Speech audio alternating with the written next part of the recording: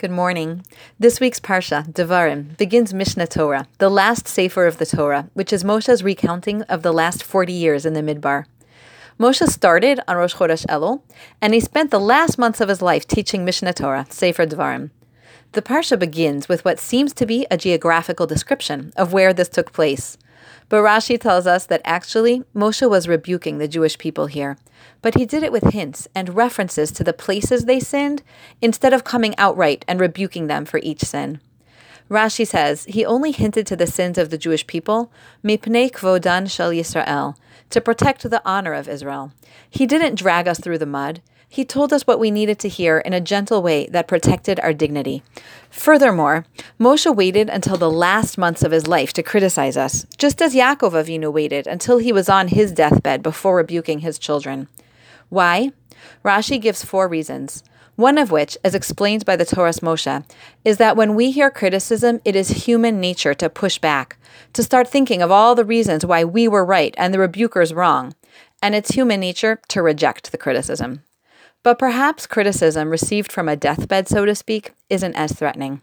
Maybe the listener won't argue back, won't defend himself, and maybe he'll just sit with the criticism, think about it, and eventually accept it. As a side point, I'm currently reading a book on this topic. It's called Thanks for the Feedback: The Science and Art of Receiving Feedback, Even When It's Off-Base, Unfair, Poorly Delivered, and frankly, you're not in the mood. It's a very insightful book. I'm learning a lot, and so if you want to delve more deeply into this topic, I do recommend it. How is this relevant to us? I don't think we can wait until our deathbeds to rebuke our children about most matters. And to be honest, if our criticisms can wait 120 years, they probably never need to be delivered at all. But we do give feedback to our kids all the time. And what I think we can learn from Moshe Rabbeinu here is that when giving feedback or rebuke, we always have to be on guard to protect Kvodan Shel Yisrael, the honor of a Jew. We tried to give feedback in ways that elevate, not denigrate. Moshe did it by using hints and waiting until the end of his life. How can we try to implement this?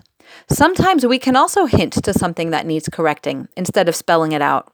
Sometimes we can make up a bedtime story about, some Ploni Almoni who just happens to have trouble with the same difficulty our child does, and we can share feedback through a non-threatening story. But sometimes we do have to be direct. Some children in certain ages and stages, and some issues really do need to be talked about clearly and directly. And perhaps we can work on protecting our children's honor even in those situations. A long time ago on Torah Simecha, we talked about honoring good intentions. That means even when a child loses control and does something wrong, we can build them up by telling them we know they wanted to do the right thing. Like, I know you were really trying to calm down and not yell. Or I know you really meant to listen to the rule, but then you forgot. Or then your anger just exploded. Or whatever the case is. This is one way of giving feedback that builds. We don't assume they were trying to do something wrong.